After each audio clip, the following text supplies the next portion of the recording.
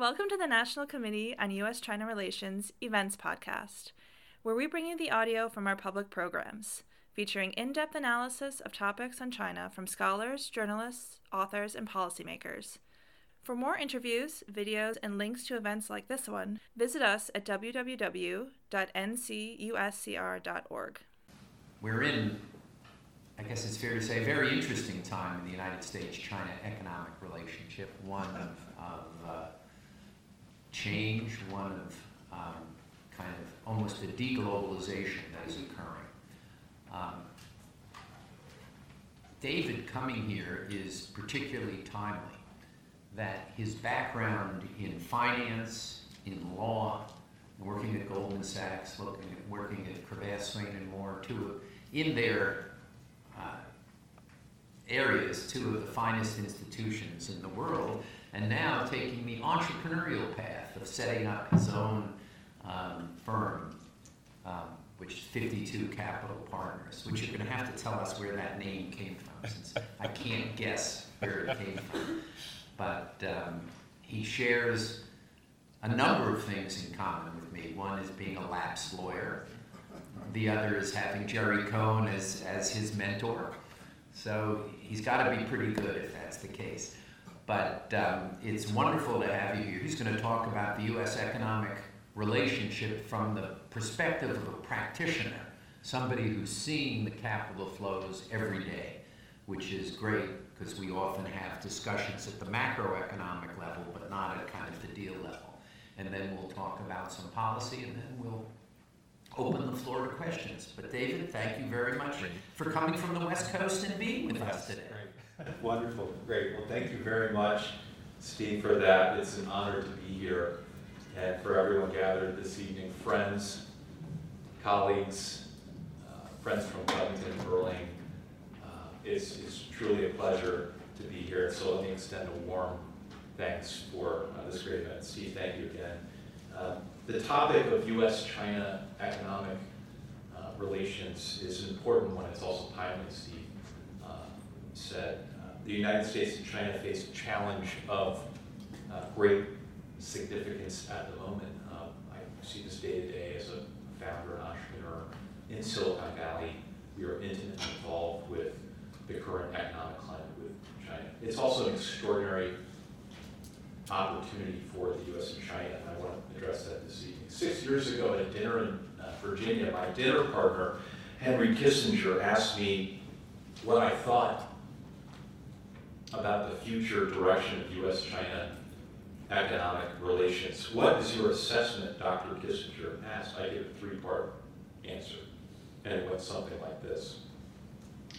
One, this is 6 years ago. One, I see a high probability of continued strengthening of the U.S.-China economic relationship, with China continuing to accelerate the reform process and opening up its financial and capital markets. Two, I see some probability, not a high probability, but some probability of the economic relationship sustaining itself, but without meaningful strengthening and even a plateauing of the momentum in China's economic reform process. And finally, I can see a low probability scenario, not inconceivable, a low probability that the United States and China would retrench economically with even a rolling back of reforms in China. But that third scenario, the least desirable scenario, in my judgment, would be a low probability. And my dinner partner nodded approvingly 6 years ago. And so at least at the time, I drew some comfort that economic trends at the state of play in U.S.-China economic relations would support that first scenario, strengthening. And short of that, the second scenario, sustaining economic relations and producing more measured reforms. Well, 6 years on, it's fair to say, Steve mentioned this, it's fair to say that the third scenario, a retrenchment in U.S.-China economic relations and economic reforms, has begun to materialize in the past 24 months. So, given tonight's topic, it's also fair to say that I approach this evening's discussion with some mild trepidation. After all, how do we begin to opine on and predict the future of U.S. China economic relations given the current environment. It's a challenge, and it's also a real opportunity. Many of us who've dedicated substantial portions of our careers to the cause of U.S. China relations find ourselves asking, how will the United States and China get it right in our economic relationship? And as importantly, when? And so tonight I want to do two things. First, I want to discuss the current environment in U.S.-China economic relations. And second, I want to offer several modest recommendations for improving U.S.-China economic relations, recommendations for our friends in China, and also recommendations for American executives and policymakers. My own belief is that it's imperative for our two countries in due course to restore a path of sustainability and strength in our economic relationship. And that needs to be an economic relationship rooted in free and open markets, a level economic playing field, a commitment to reform, and the rule of law.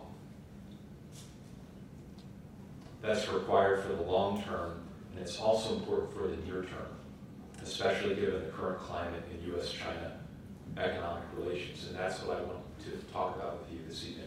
First, I want to address the current environment. I believe America's economic relationship with China has entered a new era. Tariffs on both sides perpetuate an ongoing trade war. Economic sanctions abound, financial networks and capital markets that I deal with day-to-day as an M&A advisor and as an investor reflect increased volatility. We see concerns around intellectual property infringement, forced transfers of technology, cyber conflict risks. All of this elevates to very serious discussions on both sides of the Pacific. In addition, we see today, 10 years on from the global financial crisis, concerns have begun to gather around the probability of diminished economic growth prospects. We're far along in the economic cycle, so there's some concern there. So it's clear that a range of issues have created a greater level of uncertainty in America's economic relationship with China. I want to take just a moment to highlight the tariff activity. And I know we see a lot of headlines, but I just want to just highlight this for good order, just to underscore what we've seen in terms of the tariff activity in the past year or so. Now, in January of 2019, 30% tariff on solar panels from the U.S., washing machines followed. In March of last year, a 25% tariff on steel imports, aluminum imports subject to tariffs. China responded with 25% tariff on pork, aluminum, 15% tariff on fruits and nuts. Last July, the U.S. imposed a 25% tariff on $50 billion of Chinese goods, covering over 800 different types of goods: cars, semiconductors, aerospace goods, industrials, chemicals, and appliances. China responded with tariffs of $50 billion of tariffs, aircraft and soybeans. There's a litany of these happening, and today we calculated that our firm agrees with the consensus over $360 billion of goods between the United States and China are subject to tariffs. That is close to half of all goods shipped between the United States and China being subject to tariffs. It's quite astounding. As someone who's dealt with U.S.-China transactions, mergers, and acquisitions for many years, it's unprecedented. And so I just want to mention that so we all take note of what has transpired. The political climate, again, as an M&A advisor, the macro politics are very much interrelated with the current economic dynamics between the United States and China. Advocates for U.S.-China relations appear to be dwindling in number in both the United States and China. And this is concerning, I think, for a lot of us, certainly for me and for others who've dealt with China for a long time. In the current climate, the major political parties in the United States who seem to disagree on virtually everything appear to agree that historical policies of strategic economic engagement with China have ill-served the American economy. In addition, a consensus appears to be emerging in Washington that a new and potentially tougher approach with China, one rooted in protectionism and containment, may yield better outcomes for the American economy and American workers. Similarly, in China, protectionist policies toward the U.S. reflect an apparent trend in the direction of inwardness and retrenchment. I happen to believe that this approach by both countries is misplaced in the current environment. As I mentioned earlier, I believe it's imperative, speaking as an entrepreneur, a founder, and investor, it's imperative for the U.S. and China to chart a more sustainable path together that restores strategic engagement on important economic issues. And I believe we will get there eventually, and ideally sooner rather than later. But we need to focus, and we should focus on concrete actions from my standpoint, concrete actions and reforms so that citizens of both countries can capitalize on new technological innovations, entrepreneurship, and success to bring our economies together so we can continue to grow and succeed in the 21st century. I believe that's very important for private sector executives and policymakers in both countries. I mentioned earlier that the two things I want to do, one is address the current climate, and the second is to offer recommendations for U.S.-China economic relations. And I hope this is fodder for great discussion and Q&A after I touch on these important points. I first want to offer 4 modest proposals for our friends in China, and these proposals relate to U.S.-China economic relations, the topic for this evening. And I should preface this by saying that my core objective always in offering proposals is to find constructive ways for the U.S. and China to continue to secure peace and prosperity for both countries. That is the central goal, and it's always with that in mind that I offer these recommendations. So first, for our friends in China, from my standpoint, and I mentioned it this morning on Bloomberg News for 7 minutes, and I'll repeat the same message here tonight. Let's get a trade deal done with the U.S. and soon. I believe that would be catalytic for improved economic relations between the U.S. and China. What do I mean by that? Why is a trade deal in the near term so important? The economic rationale is quite simple. The probability of continued short-term risks and deterioration to the economic relationship between the U.S. and China remains elevated. And from my standpoint, and working with multinationals in the United States, private equity firms who are dealing with these shifts in our economic relationship, a completed trade deal in the near term would not only reduce those short-term risks, it would also soften the impact to our economies in the event that the probability of diminished economic growth begins to trend upwards in either economy. And I mentioned this earlier, let's keep in mind the global economy is far in the economic cycle. And in any economic cycle, no one prevails in a trade war. And neither economy stands to gain much of anything if the U.S. and China continue the current trajectory of protectionism and retrenchment. So in terms of capital flows, day-to-day negotiating mergers and acquisitions and transactions across the Asia Pacific is very important for both countries, executives of both countries, to recognize that in a low-growth environment, having tariffs and protectionist policies are especially ill-suited for the country's economic relationship. We need to be mindful of that. We are far along in the economic cycle. A trade war is never good, but it's especially not good given where we are globally in the economy. Second recommendation for our friends in China, we can hopefully discuss this. Open up China's markets. Continue with reforms to China's financial and capital markets. Encourage domestic reforms to foster greater transparency, liquidity, and accountability in China's markets. Support the growth and development of China's biggest financial institutions. And in doing that, accelerate reforms to safeguard the intellectual property rights and technologies of foreign firms that operate in China.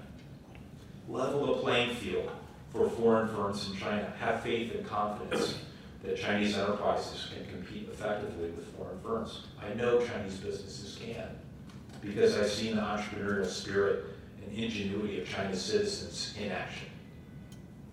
Reduce onerous joint venture requirements for foreign firms. I mentioned this earlier in this great podcast with Steve a little while ago. from my standpoint, it's unlikely that China will be able to joint venture its way into becoming a world-class industrialized economy. A world-class economy requires a world-class financial system. A world-class economy requires world-class capital markets. And in order to become a world-class economy, China needs liquid, free, and open markets anchored by world-class financial institutions. As part of opening up its markets, China's economy would be well served, from my standpoint, to continue reforming and liberalizing the country's property markets. Enforceable, transparent land rights are important to well-functioning industrialized economies. China has made progress on this front, but I believe liberalizing China's property markets would well serve the Chinese economy and the economic relationship with the United States. It's important for investors, M&A advisors, private equity firms that are making investments and commitments of capital into China to understand and know that investors can reap the rewards of land cultivation, property investments, and ownership without extra legal expropriation or confiscation by officials or large commercial developers. It's very important for policymakers in the private sector of China to recognize that land rights reform and opening up the property markets in China would redound not only to the benefit of the Chinese economy, but also better economic relations with the United States.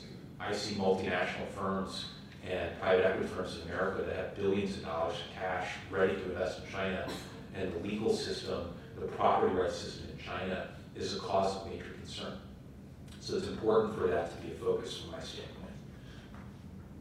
All of these reforms would be good for the Chinese economy. They would be good for Chinese companies and a net positive for greater investment in China, including investment from American multinational businesses and foreign investment firms that my firm works with day to day in Silicon Valley. And these reforms should be encouraged and welcomed in China. Openness encourages confidence and investment and growth. Inwardness does the exact opposite. We can't afford, in my opinion, we cannot afford inwardness in U.S. China economic relations. The United States and China are two economies. We need openness in our markets. The third recommendation for our friends: rein in shadow banking practices in China. Reduce incentives for taking on excessive leverage outside of the purview of China's regulated financial system. Today, China faces a growing collection of domestic economic strains: an overheated real estate market, over-levered corporate balance sheets, and a lot of debt across China's financial system. And for many of us who lived and worked through the global financial crisis 10 years ago, dare I ask, doesn't that fact pattern sound familiar? China's facing strains in these parts of the economy, excessive debt induced by shadow banking that's really accumulated a lot of public and private debt across the Chinese economy. I believe it's very important for China's private sector and policymakers in China to rein in those practices. And by reining in those practices, China can reduce systemic risk to the Chinese economy. That's good for the Chinese economy. It's also good for U.S. China economic relations. And that's my third recommendation. Finally, improve corporate governance in China.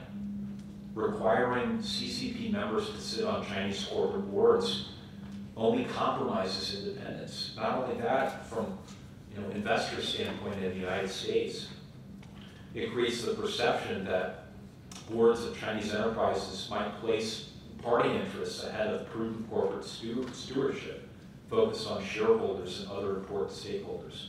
I believe in many multinationals, many investors that I work with day to day across North America believe that the composition of corporate boards in China should be market-oriented. What do I mean by that?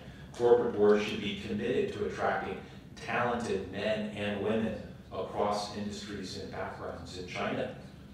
And it should be done without imposing a party litmus test that is untethered to market dynamics or the actual skills, expertise, and talents of men and women in China. I believe that's an important reform that would be good for the Chinese economy and, importantly, very positive for U.S. China economic relations. So I want to turn now to recommendations for the American side. This is a bilateral economic relationship. We have progress to make on both sides of the Asia Pacific. Let me turn to American policymakers and American business executives and modest proposals for my American friends. First, perhaps it's repetition, but let's get a trade deal done with China, and soon, for all of the reasons I mentioned. And in doing so, let's tone down the rhetoric. Second, restore commitment to free and open markets with China. Trade wars yield many losers and few, if any, winners. Levying protectionist measures may feel like a win initially, but it's short-lived. The negative impact of tariffs on economic growth can far outlast any perceived positive effects of tactical short-term protectionist measures. Third, this is an important recommendation. Set a better example for my American friends. And this recommendation has two parts that can lead, I believe, to better U.S. China economic relations in the years ahead. The first part of this recommendation relates to international law. This new era in U.S. China economic relations requires a renewed commitment by the U.S. to international law, and that includes international norms and rules for commerce, trade, and sustainability. We all know in the wake of the Second World War, international rules and norms shaped decades of U.S.-led engagement among major powers, and that was a constructive-led engagement that allowed the U.S. and other major markets to become committed to open markets, the rule of law, political liberalization in developing countries. So it was a very important part of the latter half of the 20th century. Economic engagement with today's multilateral institutions and international frameworks should remain an imperative for America's economic relationship with China. And I believe the U.S. can do more. For example, I happen to believe that the decision in 2017 to withdraw from the Paris Climate Agreement reflected an inadequate recognition of the substantial economic, not to mention environmental, benefits of the Accord. The Climate Accord is an opportunity, yes, partially symbolic, but also substantive, to underscore America's continued commitment to clean water, clean air, and a clean environment. That did not go unnoticed by China, the withdrawal from the Climate Accord. It did not go unnoticed by China, the world's largest emitter of carbon. And I think this is an important point. I believe that deal makers, in both in the M&A context, policymakers in the U.S. will continue to face resistance from China in negotiations to reorient or reconstruct existing multilateral arrangements or international trade agreements, including those involving the WTO, if the U.S. determines to unwind its own commitments in other important international accords, the Paris Climate Agreement being one of them. I believe the United States can set a better example in its commitment to international law, including in areas of sustainability, environment, and trade. And in doing so, China likely will have greater incentives to look to international law across the country's portfolio of interests and concerns.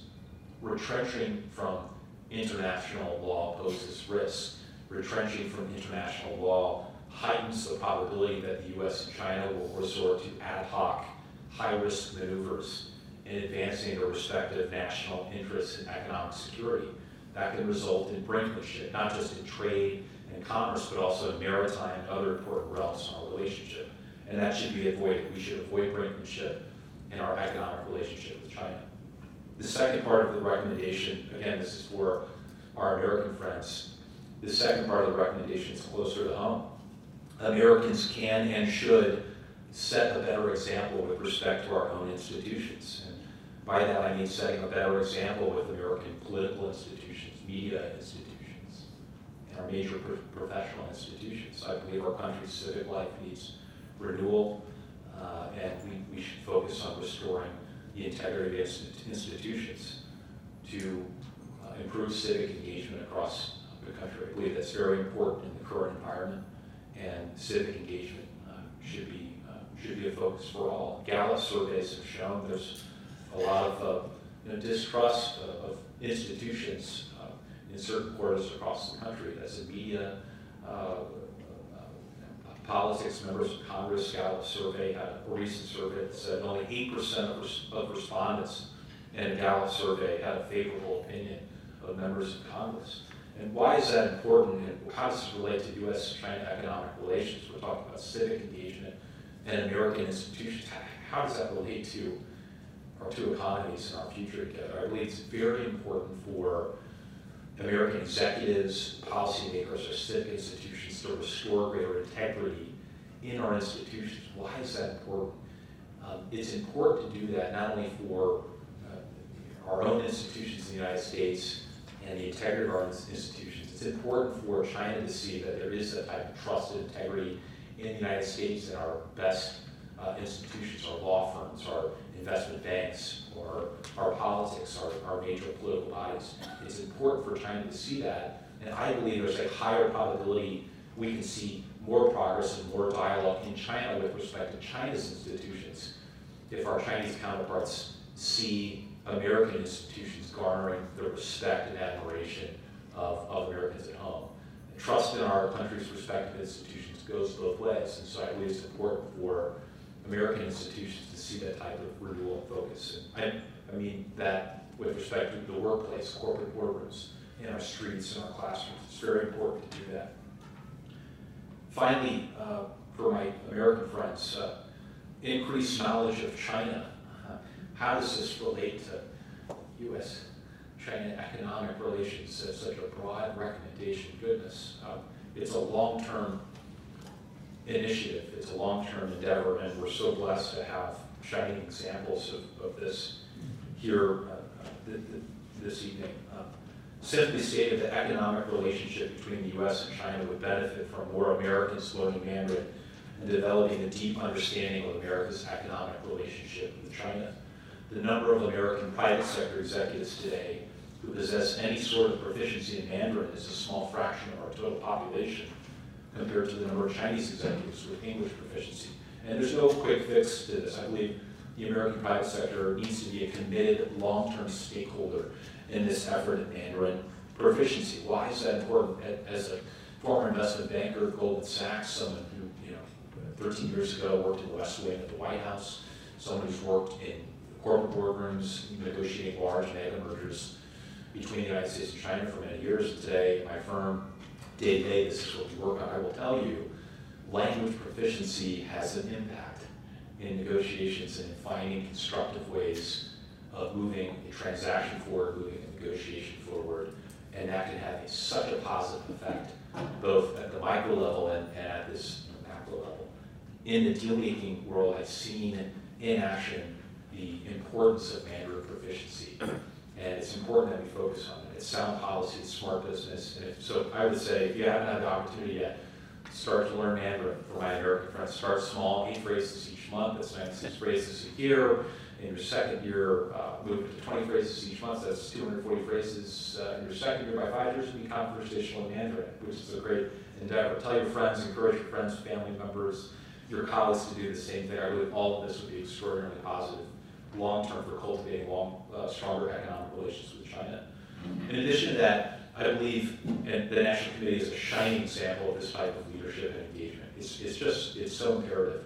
American executives should exercise leadership in encouraging their employees, their partners, their shareholders, and other stakeholders to acquire greater understanding of U.S. China economic relations. Encourage participation in conferences, panels, trade organizations, civic engagement initiatives that focus on China.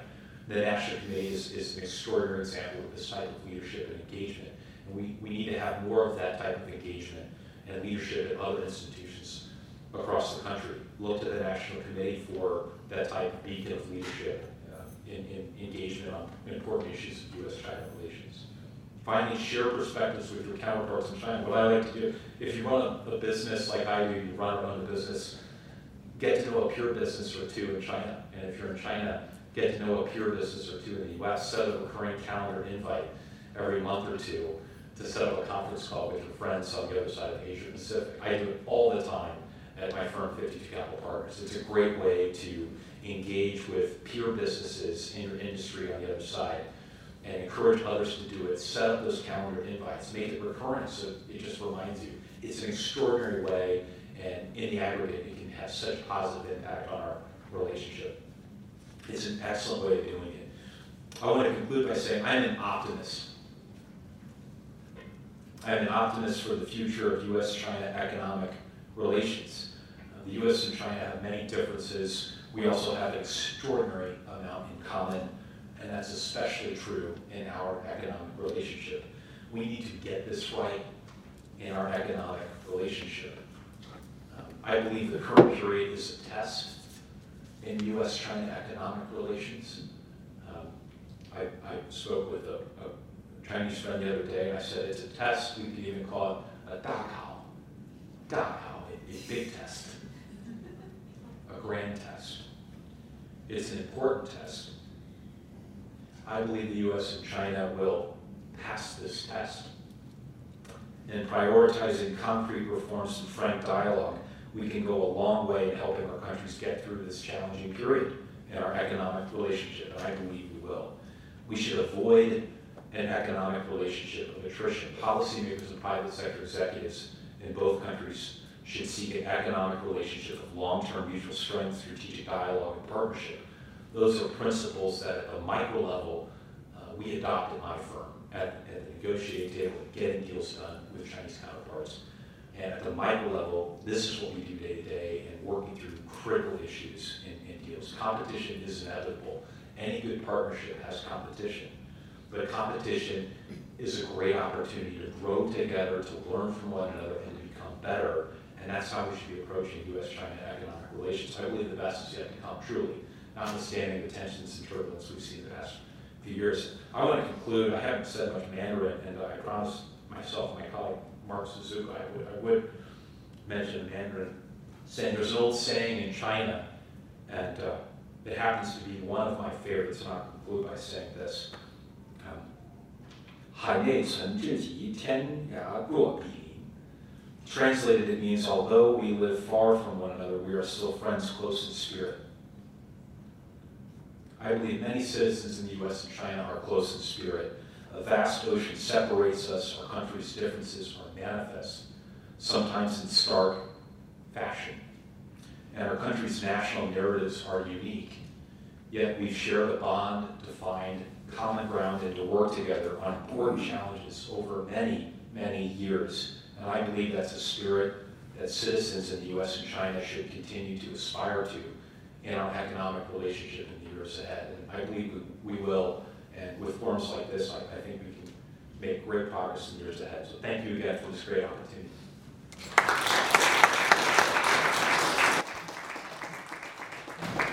Well, we didn't hear where the name 52 Capital Partners came from. Sure. Thank you, Steve. I neglected to mention that. 52 is a reference to a sporting ground at my college alma mater, Steve, Princeton University. There was a field on campus called the Class of 1952 field, and many generations of students have competed on that field. And I was fortunate to play on the Princeton lacrosse team, the varsity team, as an undergraduate. And 52 for many on campus, when you say 52 on campus, anyone knows exactly what they mean. We'll read on 52, we'll tailgate on 52, we'll watch the game on 52. It symbolizes teamwork and collaboration, cooperation, and coming together. So I thought that would be a fitting way to launch my first firm as an entrepreneur, teamwork. Cool. So, you said advocates for U.S.-China relations are declining. Why? That's a great question, Steve. I think there are there are many reasons, but two factors are principally driving the deterioration. I think one is the macro politics that we've seen the past couple of years. I think there's been a heightened level of suspicion and distrust, particularly in the policy-making realm in the U.S. and China in the past 2 years. And that has contributed to both new legislation and regulation in U.S. and China that's dampened economic activity. It's dampened mergers and acquisitions, and as a result, both in the business community in the U.S. and the policymaking community, there's less faith and confidence in the economic relationship. The politics has absolutely played a role. There's also a sense that,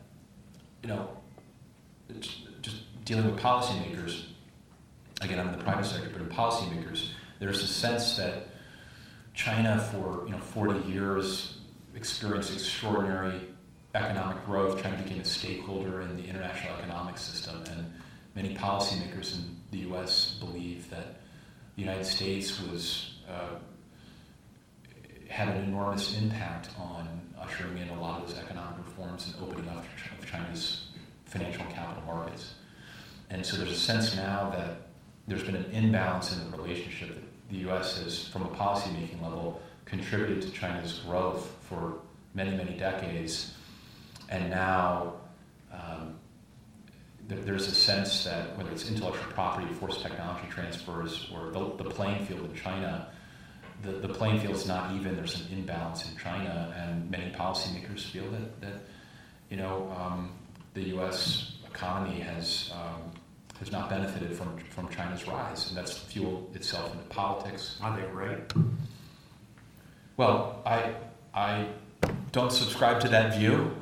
My view, it's a complex issue, and my take on it, my view is China's economy has grown extraordinarily. From my standpoint, the Chinese economy needs to continue to open up and reform, and not just in the financial and capital markets, but also the legal system. And the legal and judicial system in China needs to be more robust, more transparent, and with that, there will be greater incentive for investment firms and capital market participants to engage with China. That can redound to the benefit of our two countries. There's a sense now that when you invest, I deal with Fortune 100 companies, there's a sense of, we throw $1 billion investment into China, where's it going to go? Is the contract enforceable in China? Is the IP going to be, misappropriated? Where's this deal going to go? And there's a real concern that the domestic system in China has not appropriately reformed, and the reforms in China have lagged the pace of economic growth in the country. So China's economy has grown extraordinarily rapidly over the past 4 decades. There's a sense in the business community among M&A advisors, private equity firms, that the reform process in China with respect to China's financial system, capital markets, that reform process has not kept a pace with the growth of the Chinese economy. And there needs to be more reform in China, more opening up, more transparency, less shadow banking, more integrity in the legal and financial system in China, so that the maturity of China's reforms are commensurate with the maturity of China being a large economy today. And there's a sense in the private sector that just has not happened. So I believe there needs to be. You keep saying there's a sense. Is that your? I don't. That's my view. That's my view. You share that view. Yes. So you're not saying others. Others, well, Hank Paul. You're saying you think that's the case. Yes. That is my view, and others share it. Has there been a reversal of reform in the last 3, 4, 5 years? In China, on the ground? In China, I believe there has been a reversal in reform, and there has been a reversal in a slowing of the pace of reform in financial and capital markets, and in other areas there's been a full reversal in reform, a retrenchment, and China's gone backwards in reform. And I subscribe to the view that that's not good for the Chinese economy, and that's not good for the U.S.-China economic relationship. You paint the shadow banking sector as creating systemic financial risk. Mm-hmm. Is I think what I heard you say. Yes. Joan and Jerry are probably the only people in this room who, along with me, remember when money market funds were illegal in the United States. You remember when they were illegal in the United States, that only way you could deposit money in a bank, and it was just 1%. It gave you very, very low interest rates, and you borrowed from the bank then Merrill Lynch came up with this idea of money market funds, which actually your return moved with the actual interest rate in the country. So the commercial, when you deposited money with commercial, it didn't really move. It was just these fixed, incredibly low interest rates, which subsidized if you had a banking license, you were incredibly subsidized. When I see the shadow banking industry in China, so if you wipe out the shadow banking industry, what do you have left? You have the state-owned banks and a few city commercial banks. And your SME borrowers, your small and medium-sized enterprise borrowers, don't really have access to credit. So is it really bad for China? And is this a systemic financial risk? Or is it a risk as the country retrenches and favors state-owned enterprises over private enterprises? Is it just part and parcel of, the shadow banking is all private, and we don't like it because it's private. We much prefer Bank of China or Gongshang Yinghang or Nongye Yinghang and all the others because they're state-owned. So what's going on? Why is it really a systemic financial risk? Well, it's a great question, and I've thought about it a lot. We think about it a lot day to day at my firm.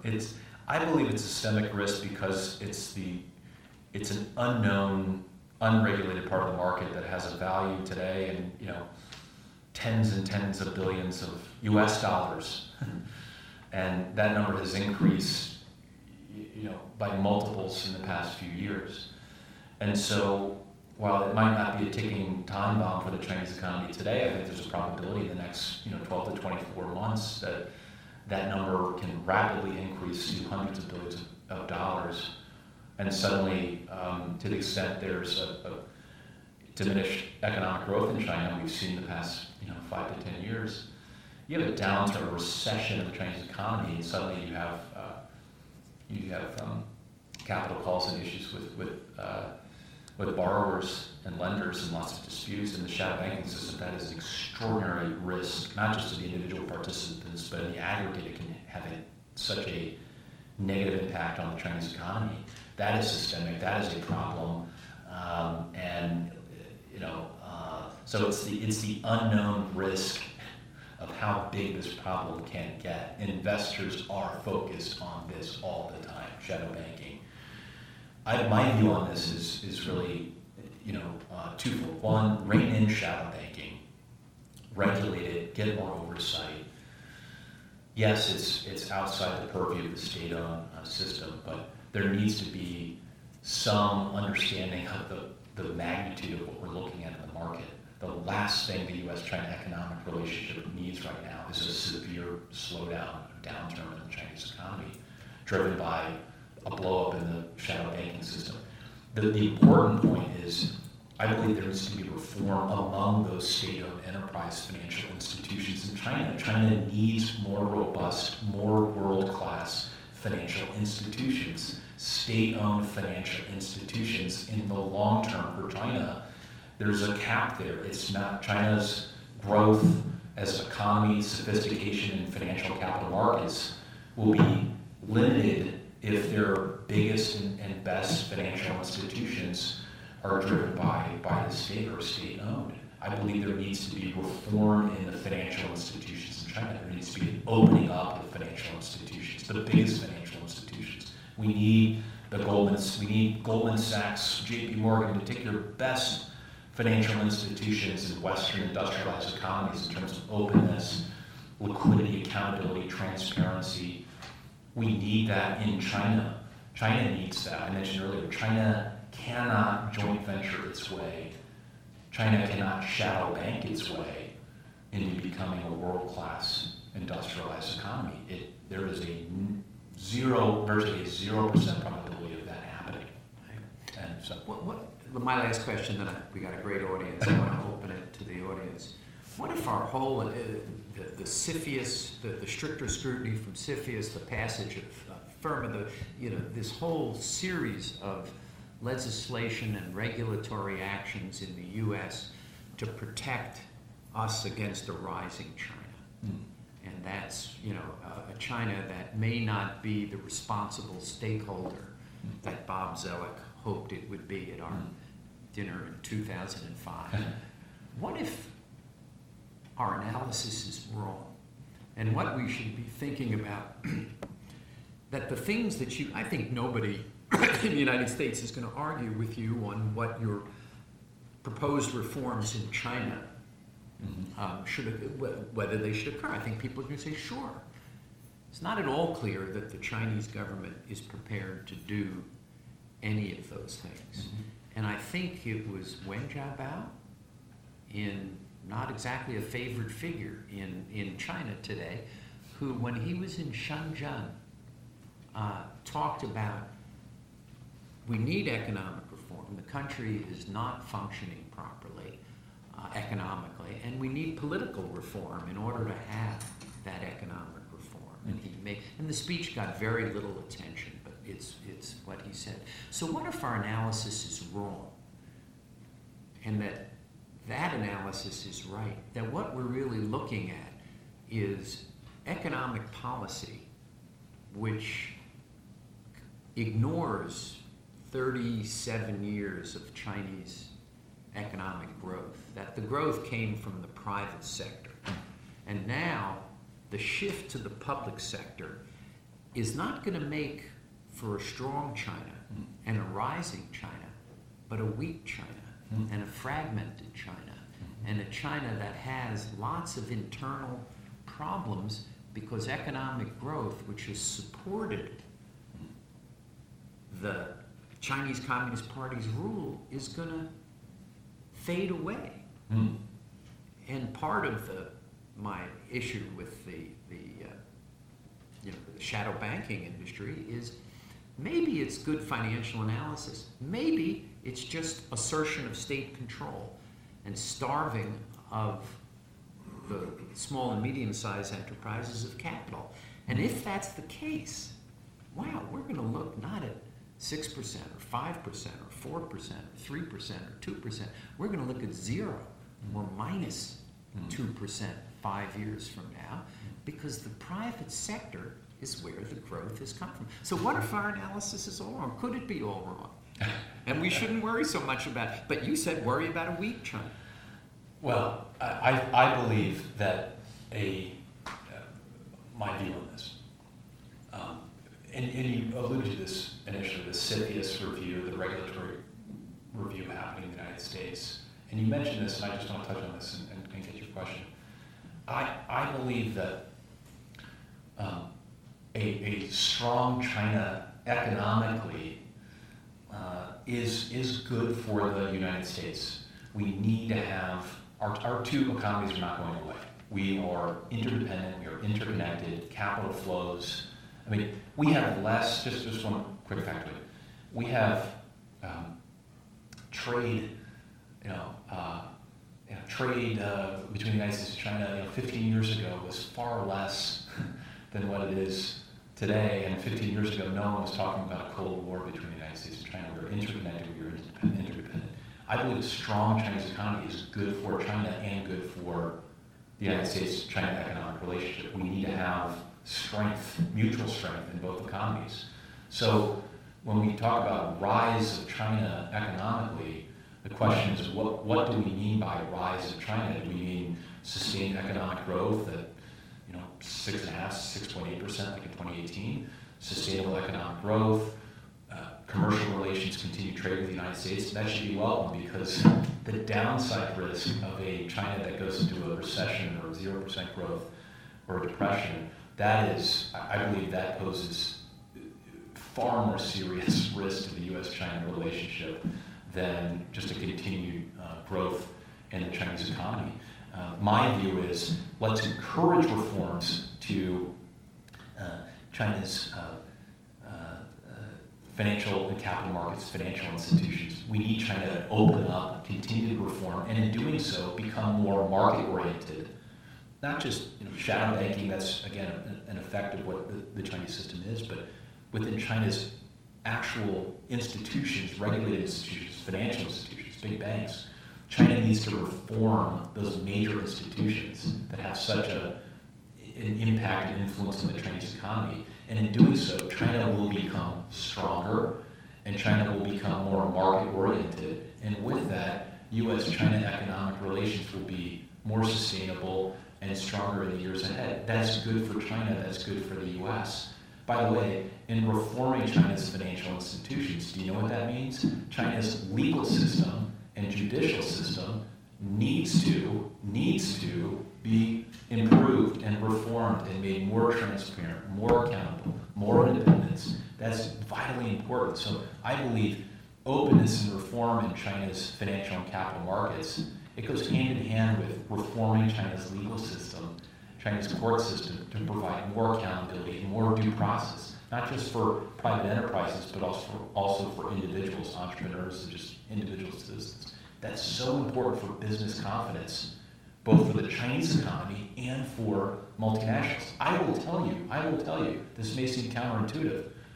Multinational businesses in the United States, private investment firms in the United States, who look at the China market and they look at the legal problems, the judicial problems in China, and the lack of reform or retrenchment reform, it causes concern among investors in the United States who have billions of dollars in capital. You may think, what's the relationship there? There's an absolute relationship. Why? Because if there is a specter of doubt as to the sanctity and integrity of China's legal and judicial system, private equity firms, investors in the United States, Fortune 100 companies said, why do I want to pour $5 billion into the Chinese economy if it's just going to be a court won't enforce the contracts, there's misappropriation risk, my IP, my trademarks, patents, copyrights are just going to be misappropriated. Why do it? So by reforming China's legal and judicial system and reforming and opening up the financial and capital markets and maturing China's financial institutions, all of that will redound to strengthen the Chinese economy, openness in the Chinese economy, and greater confidence on the American side that our two economies are more analogous in how we interact with each other commercially. What does that mean? More cross-border investment, more capital flows, more confidence in our legal systems and court systems.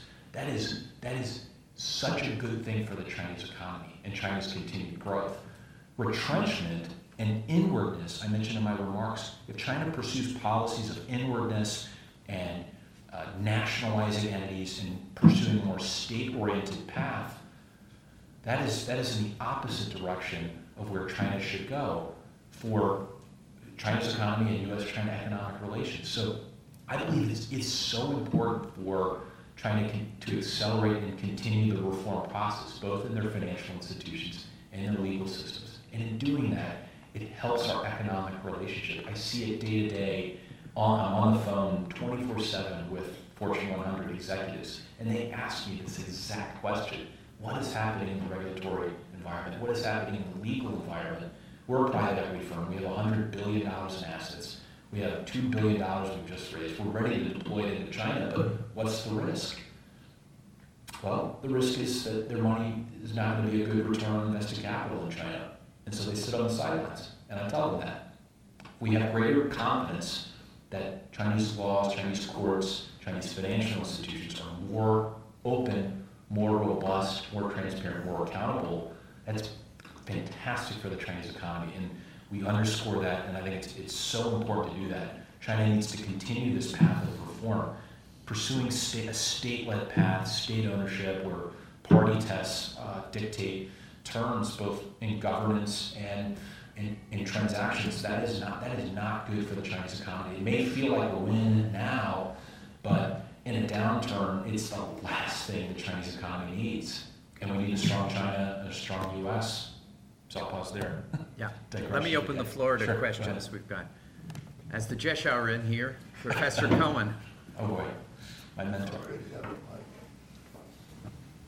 This has been a very stimulating discussion. I hope the committee can put it online. It'd be good.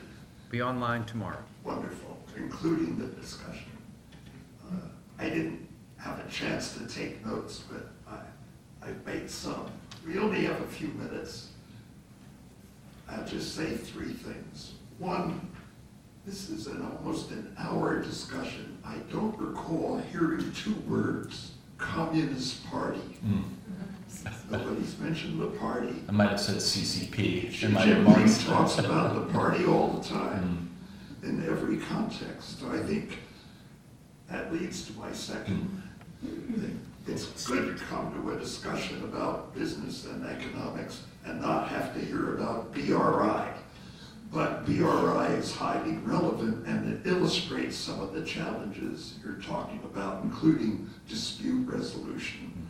When we listen to the endless analysis now of all the problems of BRI, you seldom hear about how are disputes going to be settled.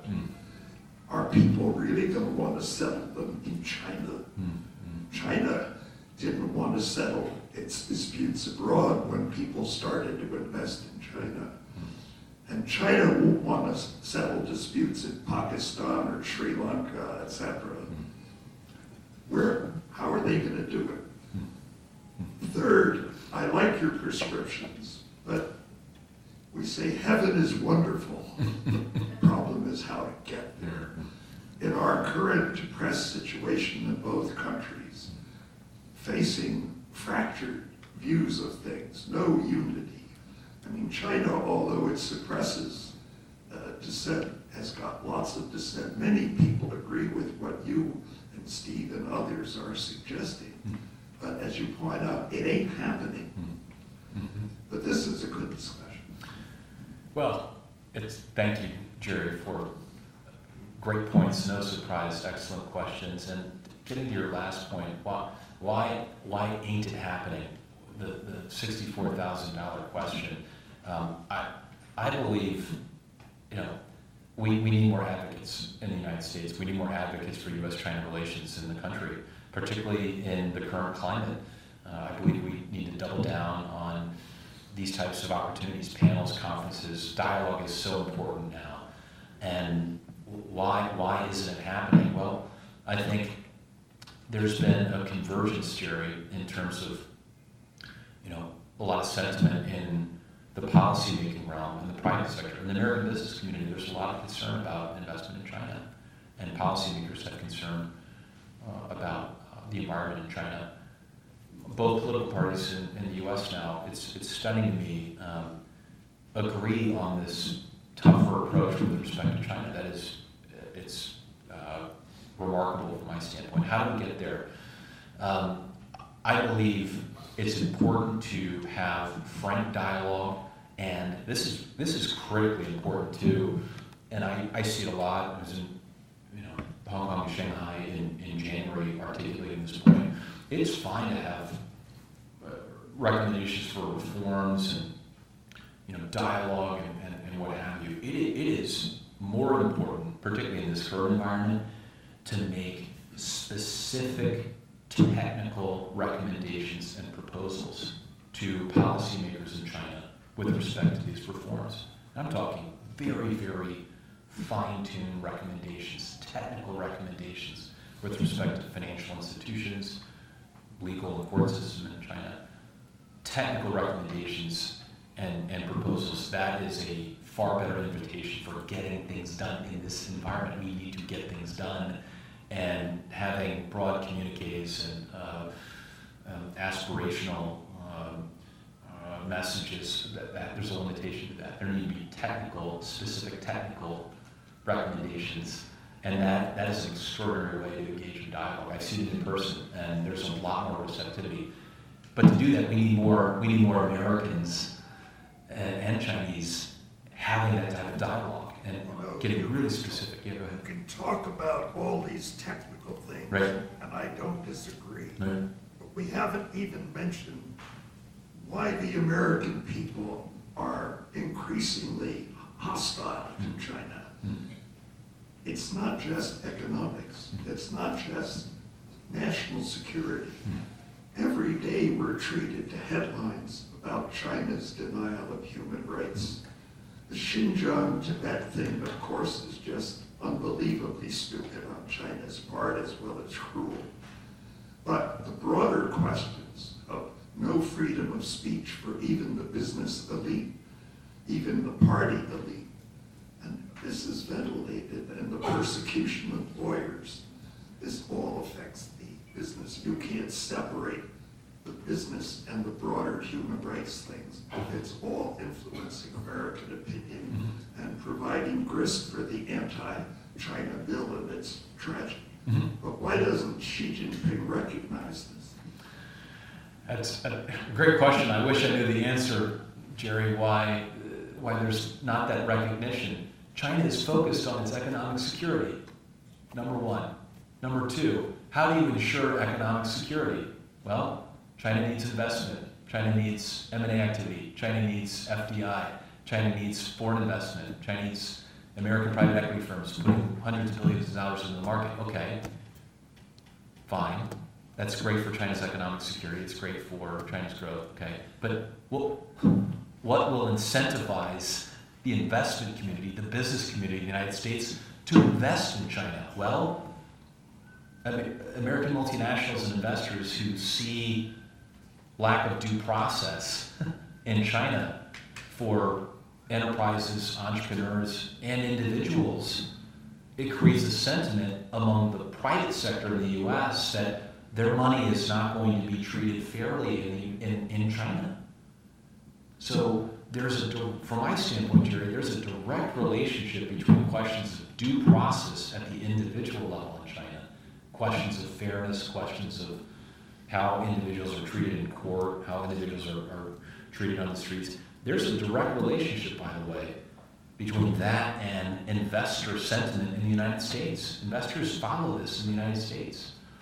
Multinationals in the United States follow the headlines in China with respect to lack of due process and how party interests are dictating terms, and that's a real concern. So if we want to see more growth in the Chinese economy, more investment in the Chinese economy from U.S. investors and other key markets, I believe it's imperative for China and China's leaders and policymakers to focus on reforms with respect to the legal system, judicial system, questions of due process, business due process, individual due process. That's great for China's economy because it instills greater confidence in investors in the U.S. that their dollars and their people will be respected and treated in China.